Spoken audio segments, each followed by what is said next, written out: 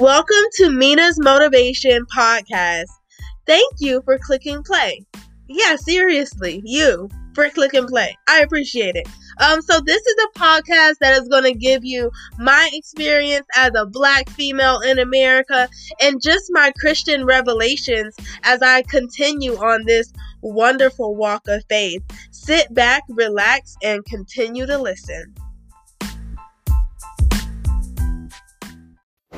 Hi you guys, so I am so excited to share with you my Sunday vibes, okay? So I'm going to try to do this every Sunday, just share with you a message or share with you some motivation that I learned today, listening to some pastors. Usually every Sunday I take some time to tune in to Freedom House. That's my home church right now.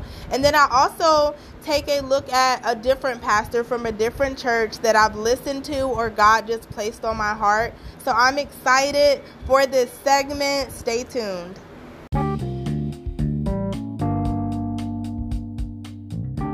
Okay, y'all. So, one thing that Pastor Penny said today was self-conviction brings about movement, which brings about change. So as I go through just some of the talking points she mentioned, you can choose to take offense. I would hope you would choose not to. But the point is not to condemn people. But if you feel convicted by the Holy Spirit or yourself, that's necessary to change and grow. One Bible verse that kind of like I live by is do not conform to this world, but be transformed by the renewing of your mind and some other stuff. But the point is we don't want to conform to the culture or conform to the world, okay? So, Pastor Penny talked about how culture can attack our words. So words like abortion equate to a woman healthcare issue. And if it's a women healthcare issue, that kind of disregards the man, even though they're 50% responsible for the child since they helped birth the child. So another one is unborn baby becomes a unviable tissue mass, okay? So in the Bible, it tells us that God hates when people, like when innocent people are killed, as it relates to humanity, right? So when you say unviable tissue mass, you lose that consciousness towards it. Like you can sleep better at night by saying, oh yeah, you can go ahead and kill that unviable tissue mass, even though that is basically an unborn baby, right? Strip club is more or less used in the culture terms as gentleman's club, which I had a story where like my god aunt literally said, yeah, I'm gonna take you to the gentleman's club when you get 18. And I did not know what that meant. My boyfriend actually enlightened me on that one today. So yeah, gentleman's club sounds a little bit better than a strip club. It stings a little less, as Penny would say. So when we think of gay marriage, you see the hashtag love wins. And then like when you kind of go against homosexuality, it's more like, well, don't you want equality? What about equal rights? So when you challenge homosexuality, many times Christians are called bigots, right? And she gave an example of how she was telling a couple in our church who was having premarital sex to stop having sex. And then she kind of asked the question, does that make her a bigot? Does that make her a hater of homosexuality, heterosexuality, or anti-heterosexual? And then like she talked about talking to a homosexual couple and saying, this isn't God's best for you.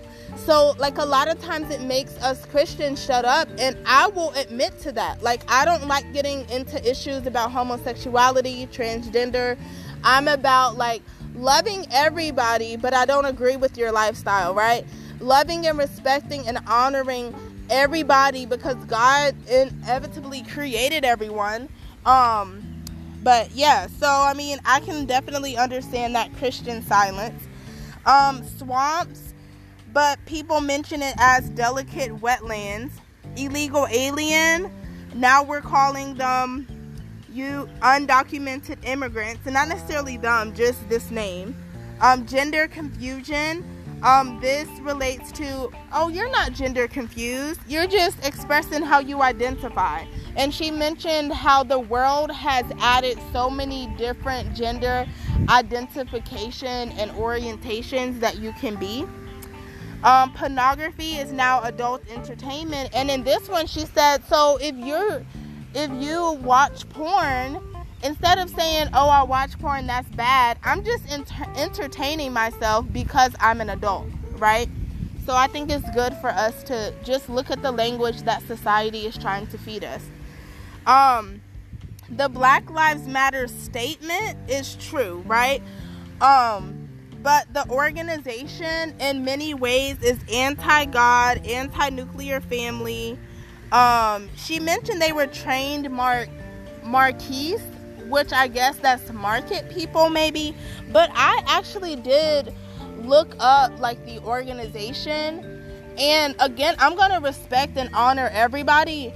I don't agree with a lot of the things that organization stands for, okay? And I'm not trying to dishonor them. I'm just telling you how I feel about certain parts of that organization. Not all parts are bad. Like, I think we should be for giving teachers more money, more resources, focusing more on mental health, you know?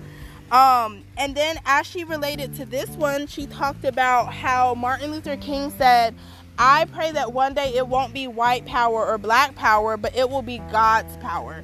And I think that's something as Christians we should work towards, right?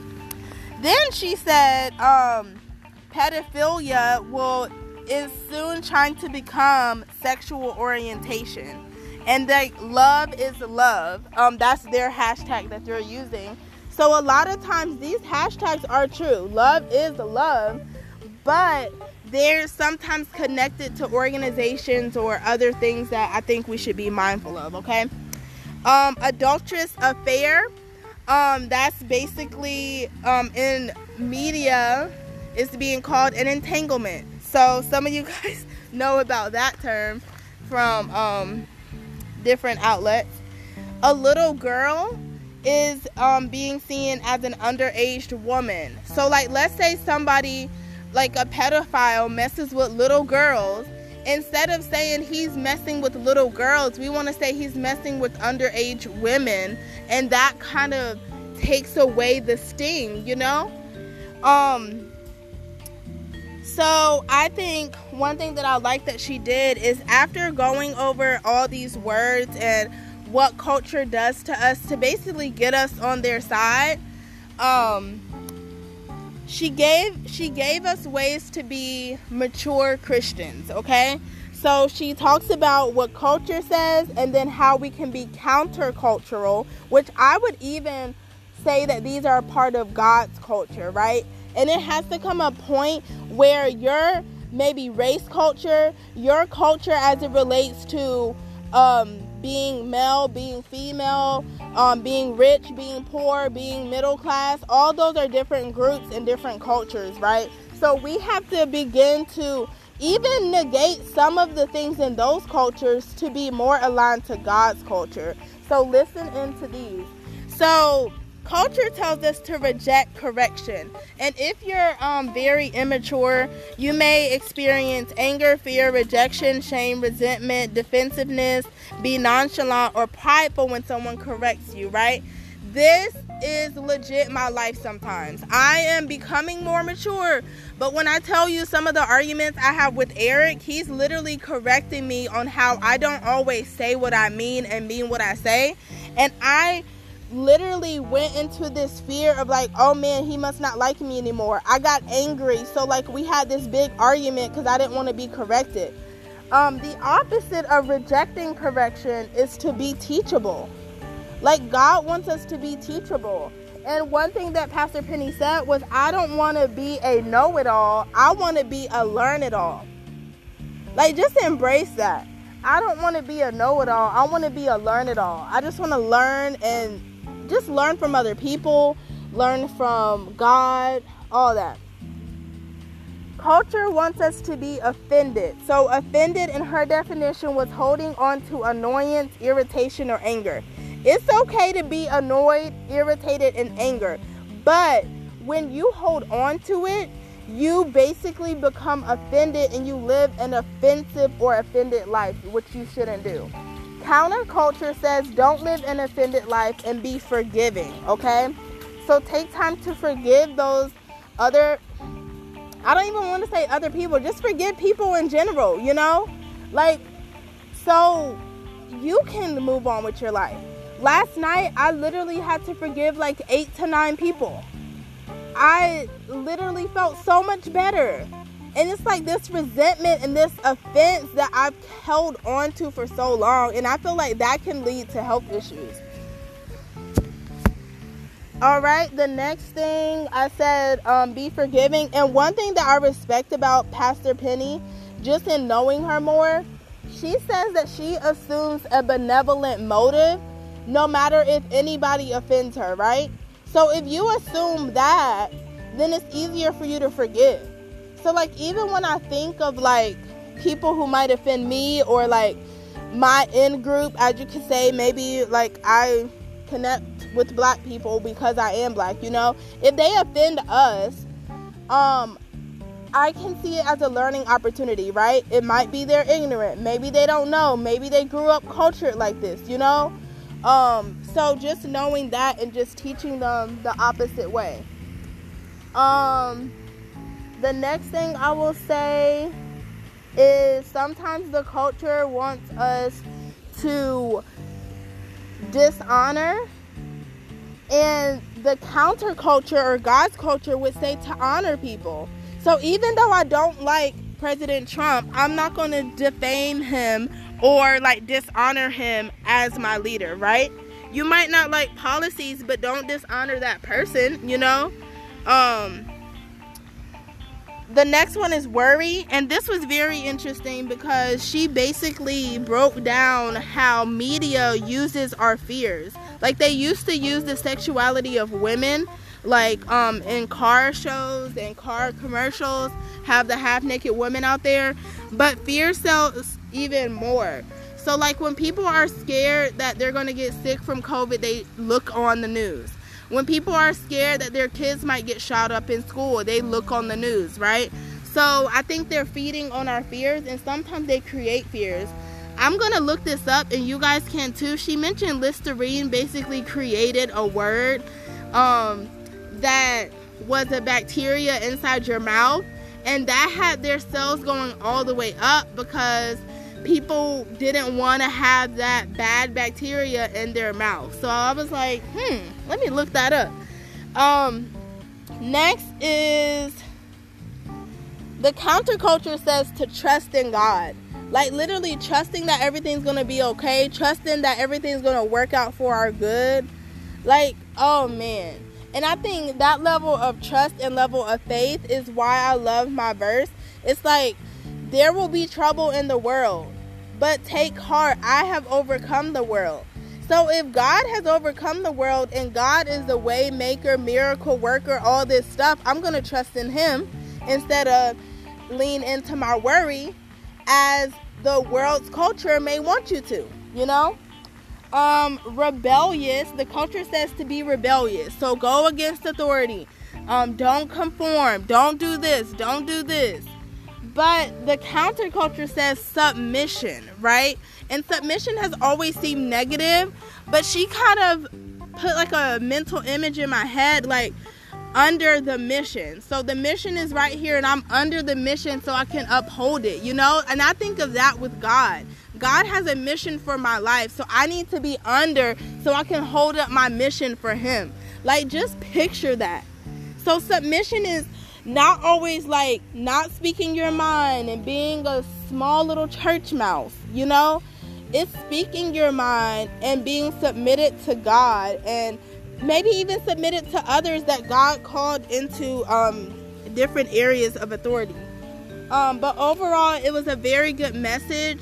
I think in some respects, it even convicted my own spirit, because like, the farther I am away from God, the closer I am with the world, right? And my goal is to be closer to God, closer to what He has called me to do. So I hope this encouraged you. It definitely encouraged me. Check out the sermon on freedomhouse.cc. And you can find more there. But yeah, it was so lit. Like, she went in, and I'm glad that she gave a real sermon. It's what we needed to hear. And literally, she said in the beginning, this is the part that I didn't mention. In the beginning, she talked about how can we not be deceived? The world is trying to deceive us. The enemy, the devil, is trying to deceive us. But how can we not be deceived? And she said, even in the Bible, it says to stop being deceived, know your word, and know and believe in the power of God. So over the past 2 to 3 months, I've been in my word, learning about my word, asking questions about my word, and I've experienced the power of God. So this message empowered me, It didn't push me down. It didn't make me, oh my gosh, I used to think like that. Let me condemn myself. No, it didn't. Because now that I know my word, I know how, and I'm working through how to live a more godly life, how to live a life more aligned with Jesus. So yeah, anyway, enjoy y'all Sunday, y'all. Bye.